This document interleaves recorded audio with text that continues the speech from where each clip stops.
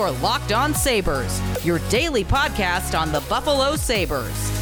Part of the Locked On Podcast Network, your team every day.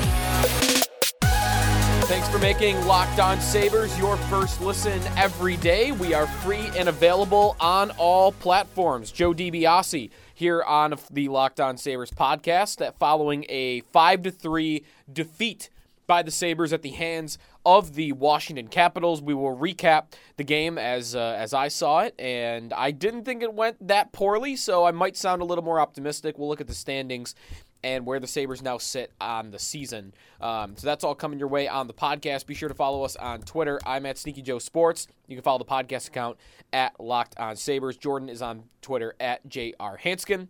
5-5-2. Sabres fall to 5-5-2. They are fifth in the Atlantic Division. They still sit above Boston by 2 points, but the Bruins have played 2 fewer games. They are 5 points above the Ottawa Senators, who are sitting at 3-7-1, and they are miles above, 6 points above the Montreal Canadiens, who are 3-10 on the season with just 6 points. Sabres are 2 points behind Detroit and Tampa Bay for the third spot in the Atlantic Division. If you're interested in the standings, but a 5-3 defeat at the hands of the Washington Capitals. Anders Bjork gets a goal. Cody Eakin gets a goal for the Sabres. Connor McMichael, Alex Ovechkin each get goals for Washington. Tom Wilson gets 2 goals. John Carlson gets a goal as well. The Sabres, I thought, played well, though, as I said, in this game. I think they were outplayed in the first period. I thought the second period was a lot closer, and then playing from behind in the third period, sometimes this happens in the NHL, but I thought they were all over the Capitals in the third period, and I thought they deserved better than to lose this game by 2. I thought it was arguable they were the better team on the night. They were the better team in terms of shot attempts. They outshot Washington in general. The Tage Thompson, Jeff Skinner, Rasmus Asplund line, second game in a row, has looked really strong. I continue to be very impressed by Thompson. He kind of carries the puck like Eichel did, which is interesting to me. He's not Eichel, don't get me wrong. But just being very straight up, a little more patient with the puck this season, Thompson is. He's not rushing decisions. I really do believe that the center position is perfect for him because it's funny that he's never done it before, because I'm glad Granato got to it. It really fits his game. He likes to use as much space as is afforded to him. And that's tougher when you're on the wing and you're pressed up against the boards and you're constantly being hounded by defensemen. Whereas the ice opens up a little bit. Thompson, big body, not as worried about someone clobbering him over the middle of the ice. And he's able to really use his speed and his stick handling ability. I think coaches probably all his career, because he's so big. He's 6'6", 230 pounds, whatever he is. Because of his size, coaches have been trying to stick Thompson on the wall because, he's big body, he's a power forward, basically. Thompson does not play like a power forward. He plays like he's 5'8". And that's fine. I mean, that'll be frustrating for a lot of fans, but that's what he is. And accepting what he is and putting him in the center ice position and not using his size to his advantage, but deciding we're going to use the skills that he wants, that he's good at, that he thinks he's good at least. We're going to use his shot. We're going to use his stick handling ability, his skating. We're going to let him control the middle of the ice, and we'll let other people do the dirty work along the wall. He also, by the way, is perfect for having Rasmus Asplund on his wing. Asplund doing some of that dirty work I talked about in his own end, having that experience playing center, a bit of a two-way player, and Asplund's been very impressive to me too. Those two in particular, Thompson adjusting to center, and Asplund doing, again, a lot of the defensive dirty work, while also proving to be a better offensive contributor than I thought he was going to be. Those two have been, to me, the most impressive players on the season for the Sabres up front. They were at a 70% Corsi rate against the Capitals last night. Scoring chances, they had 10 to the opponent's 4 when they were on the ice, so 71% of those. 2 high danger chances, 0 against. They had the puck a lot, and I think that's really the Sabres' number one line. In terms of ice time, let me just double check that. In terms of ice time, they're even, the number one line. Skinner led all forwards in ice time with 19:11. Thompson was next at 18:51, and then Asplund was after that at 17:29, and all three led the team in terms of 5-on-5 ice time as well. Although Asplund 4 seconds below Kajula, but basically the same. 13:42 even strength ice time to Kajula's 13:46. So that's the Sabres' number one line. How about that? Tage Thompson, 2 years ago, we were ready to write him off. He's in Rochester. He had a failed first season here, and I was ready to write him off. And 2 years later, he is the Buffalo Sabres' number one center. It's kind of amazing. So I thought that line really stuck out to me as playing well. They don't get a goal on the night, but they played well. Not a great night for the Eakin, Okposo, Girgensons line. I thought they got run over in their own end. I thought they were the poorest group among the Sabres on the ice. And, worth pointing out that I thought Rasmus Dahlin had a better night with Mark Pysyk on his defense pairing as opposed to Will Butcher, who had been playing with Dahlin. So good night from Dahlin. Christian Wolanin comes in for Butcher. And you know what? Like, he kind of created one of the goals for Washington, turnover in his own end, and then the puck just happens to go off him and into the back of the net. That's in the third period. So not a great debut, I would say, for him, for Wolanin, but we'll see if he gets another look. By the way, I went through the goal scorers. Other Sabres who got a point tonight.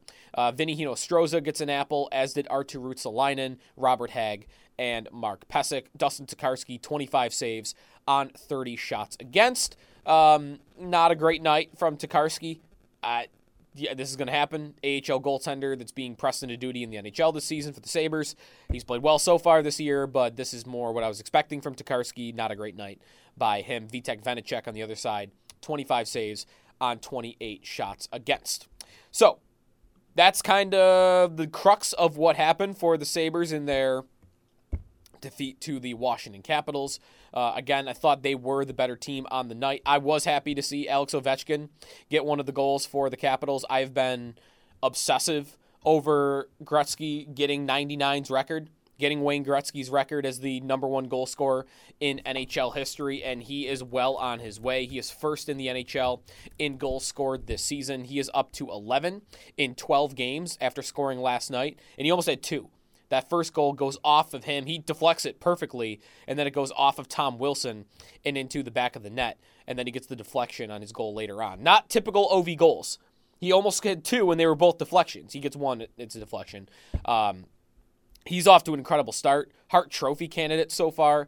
The Capitals, too, I mean, they're not playing that well. Even I mentioned here, I think they were the worst team on the night, but they capitalized on their opportunities, and they come away with the W. But I didn't think Washington was all that good, and they really haven't been all season. Their underlying numbers would tell you that they're just kind of like their PDO is very high. They're getting their shooting percentage is at an astronomically high rate, and will that maintain? Will that continue? I mean, with Ovechkin, it will, but how many of these other guys can you really count on that happening for? Nicholas Backstrom will come back at some point, and that will help them as well to kind of even that up. But good for Ovechkin to get the goal. He's at 11 on the season, 741 for his career. He's 155 away, I believe. 894 is the record, right? So 155 away from getting the record. I think he's going to do it. I've said all along I think he's going to do it. I think you could still bet that, by the way, at betonline.ag if you want to go look up the odds. For Ovechkin breaking Wayne Gretzky's record. You got to put the money down and then wait a long time. That's the thing about that bet. You're not going to get the payout for a very long time, even if you win it. So just interesting that Ovechkin gets another goal, and given how well he has started the season. That's going to do it, though. Just a quick abbreviated recap of the Sabres win loss over the Washington Capitals on Monday night. We have our next game coming up on Friday night. McDavid and the Oilers are in town to play the Buffalo Sabres. And then Saturday, the Leafs are playing the Sabres. Now, I think the details that I've gotten on that are Canadians coming across the border can get a COVID test while they're in Canada cross the border just for the game, and then when they re-enter Canada, they can use that test as their re-entry. That because you need a negative COVID test to go into Canada. Canadian citizens that come across the U.S. border don't need one, but when you go back, you do. So that does not have to happen after you cross the border. You can get it before, which I believe means you're going to see a lot of Maple Leaf fans on Saturday. I've been wondering if that's going to be the case, and at this point, I would bet on that building being 80% full of blue and white with Maple Leaf fans. And I'll be in the arena. I think that's going to be fun. You know, like I was in the arena on Saturday, first time this season that I went as a fan. I've been in the press box this season, but first time I went just down in the seats. Just I got tickets through work, and it's stark. It is stunning when that building is that empty. I mean, it's been quiet. It's been quiet for years, but empty like that, man, it was a sad sight. And it was sad to be sitting in it. And Saturday, even though it's going to be the away fans, I'm looking forward to that building being full, if it is going to be, and being loud, raucous, because they also get the Sabre fans going. That's the thing about Leaf games that I love. Even when it's close to 50-50, 60-40 in favor of Toronto fans, even above that, when the Go Leafs Go chant gets going, Sabre fans start booing, and then they start getting going with the Let's Go Buffalo because they don't want to be showed up. So it really makes for a really good atmosphere, and I hope we get that on Saturday against the Maple Leafs. So two marquee opponents coming your way into town on Friday and Saturday.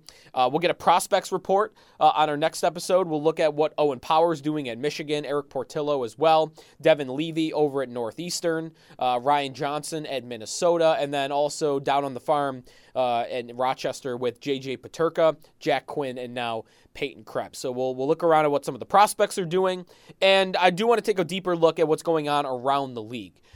So that'll be our next episode, so come back for that.